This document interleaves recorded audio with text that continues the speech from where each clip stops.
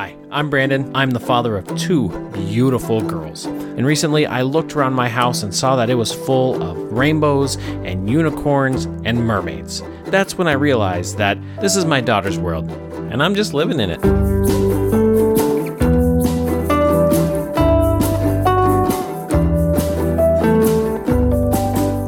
What's up, girl dads? Hoping you're having a great week, leading those girls into the future that we hope so much for.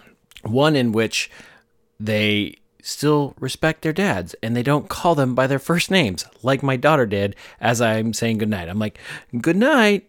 Good night, Brandon. I'm like, what? What is this? We're on a first name platonic basis? Like, I'm not okay with this. Like, I friggin' work hard to be called dad. Call me Brandon, little turd. But anyway, I hope everybody had a great Halloween weekend, had a lot of fun. Halloween is one of my favorite times. Fall and autumn is just one of my favorite times all around. But Halloween is slowly working its way up on one of my favorite holidays. And the reason is that it allows us to address a really difficult topic in a much less serious way. And so that topic is death. Death is a very difficult discussion to have with our kids. Most of us don't like dealing with it. Most of us are afraid of it ourselves, let alone ready to have a conversation with our kids about it. And I fall into that camp. I am not one that is super excited about that concept. But Halloween allows me to dig into the topic a little bit more. And more specifically, not just Halloween, because it's All Hallows Eve, and then there's All Saints Day, and then All Souls Day, or Dia de los Muertos, if you're here from in the Southwest, like I am. And so I really like this concept because a couple of reasons. First, like I said, it allows us to address death. Death is inevitable. We cannot fight it. We cannot run from it. It is something that is going to happen. The sooner we can accept it, the sooner we can get back on the path moving forward to our ultimate destination. And denying it just makes it harder. We cannot deny it. We got to accept it. So that's work that we have to do inside ourselves. We have to know that it's coming. We have to be prepared. We have to accept that as men and be ready. There's that piece. Another piece is the recognition of family in history and the importance of those two things and how they play together. So a phrase that I use in my brain a lot, I need to start using it more, is that we stand on the shoulders of those that came before us. I think about my family specifically. I remember I didn't come from poverty, but I didn't come from a trust fund either. My grandparents, like I remember one of my grandpas was like one of the CCC men, like from after the World War. They were building the dams and all these things from the government. Like they came from hard times, and a lot of us remember. I've heard stories of grandparents like washing tinfoil, things like that, because they have those Depression era habits that never left them. They went through some really hard, difficult times, and they worked really hard for their kids to not have to go through those difficult times. And then our parents also worked very hard. So I remember my parents, we watched them. They started in a trailer, and then they built their first house out in the middle of nowhere. And then they sold that house. They built another house, and then they sold that house, and so they were kind of growing with the market as best they could. Same thing with my wife's parents. They've worked very hard to help set their kids up to go into whatever they wanted to go into, to be happy, right? And that's really what we want for our kids, is for them to be happy. And it takes so much work for that to happen. But it's not just work that we can do. Like, we can make a big difference. So if you right now are in poverty or in a very low situation, hear me. You can work yourself out of that. You can make it happen, okay? You can do it for your kids, and you can bring them into a better place, okay? You're not going to bring them into a multi-millionaire place. That usually takes a couple of generations, if I'm being honest. Or do it right. When it comes to just like working the grind, it takes a couple generations. If you make some big moves, you get into real estate, whatever, you could make things happen beyond what I'm going to be able to make happen through my generational building. So it takes a lot of time to get each generation a little bit better off than the last one. And I really think that we do think that way. We want our kids to have something better than what we had. And our parents and our grandparents, those things tended to be very material because they were from difficult times. The generation after that, which is a little more privileged, a little bit better situation, they still are concerned with the material, but you're starting to get those college degrees and you're starting to get those things.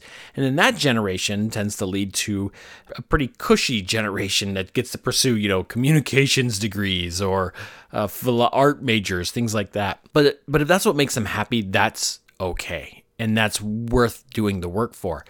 The celebration of Dia de los Muertos, of All Saints Day, All Souls Day, is, for me, where we think about those people that put in all of that hard work, and we remember that, and we remember and honor the hard work that came before us. And if we do that, then we will remember that it takes hard work ourselves, and that it's going to take hard work for the next generation. Okay, so we don't want to have single events when it comes to hard work for our kids. We want it to be generational. We want them to look at where they are right now in time and space, look back and see all of these people that built and worked and pushed to get them where they are at. And then we want them to look into the future and say, I'm going to push and work so that my kids end up there. Okay, that's how we want to operate. We want to look back and look forward all at the same time. And the only way that we're going to get our kids to do that is if we're doing it. So that's where I've really started to add this. Halloween was just a Americana holiday for me. Trick-or-treating, sure, that's fun. But as I've been getting older, and we had a family member pass away recently, and it's become more than that. And I'm not interested in getting into the macabre aspect of Halloween. I don't need to watch horror movies and death and murder and blood. I'm not interested in that, but I am very interested in this richness that comes from remembering those that came before us, seeing the path that they walked, the road that they laid for us, the road that we're walking on, and then looking into the future and seeing what trail we can blaze for our kids, so that they are walking on roads. So then they're going to walk on pavement from their grandparents, dirt road from their parents, and then they're going to blaze their own trail into the wilderness. I think that's important for us. And when we look at it that way, we can address the topic of death with a much more positive light. And we can address life with meaning and purpose. And we can give hope that your work, the things that you're doing, is not meaningless. Not only are you building on what those that came before you, you're carrying that torch, you're going to pass it on, and they're going to carry that torch further. And so you're not alone in this world. You're connected to a family, and you're connected to a history. And that history has meaning, it has value, it has purpose, and it has moved the human project further in. I know we're already past Halloween, and this is a little late. I probably should have done this last week, but I'm sorry. I've really been thinking about it more now because this was maybe my first year that, praying with my kids. I said, hey, let's remember all the saints that showed us how to be holy and all the souls that, showed us how to live, all of our grandparents, parents, all of those things. And doing that this year just kind of really has sunk into me, and so that's why it's coming out after the holiday rather than before. And so if you're struggling with how to approach that topic, or if you're seeing like the commercials on TV for all the horror movies and all the terrible, horror movie commercials didn't used to bother me, but now that I have kids and my kids like, oh my God, what's happening? I realize they're pretty graphic. And so it's going to bring up questions, or you're going to have Halloween stories about spooky bones, or the bones of John and all of these different things. And it's inevitable. Halloween brings up these questions, these issues, these topics, and we have to be prepared to answer them. For me, in my perspective, finding the richness that comes from Halloween, All Hallows Eve, All Saints Day, All Souls Day, Dia de los Muertos, answers those questions and adds that richness that we're looking for without being macabre or dark or depressing, but adds value, life, light, and hope. Thank you for listening, folks. Don't forget to like, subscribe, and share this with all those girl dads you know.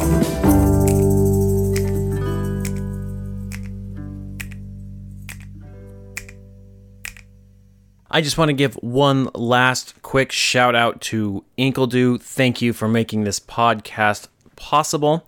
I encourage all of you to please go get some of their delicious coffee or join into one of their meaningful conversations. You can find Inkledo Podcast everywhere that podcasts are streamed.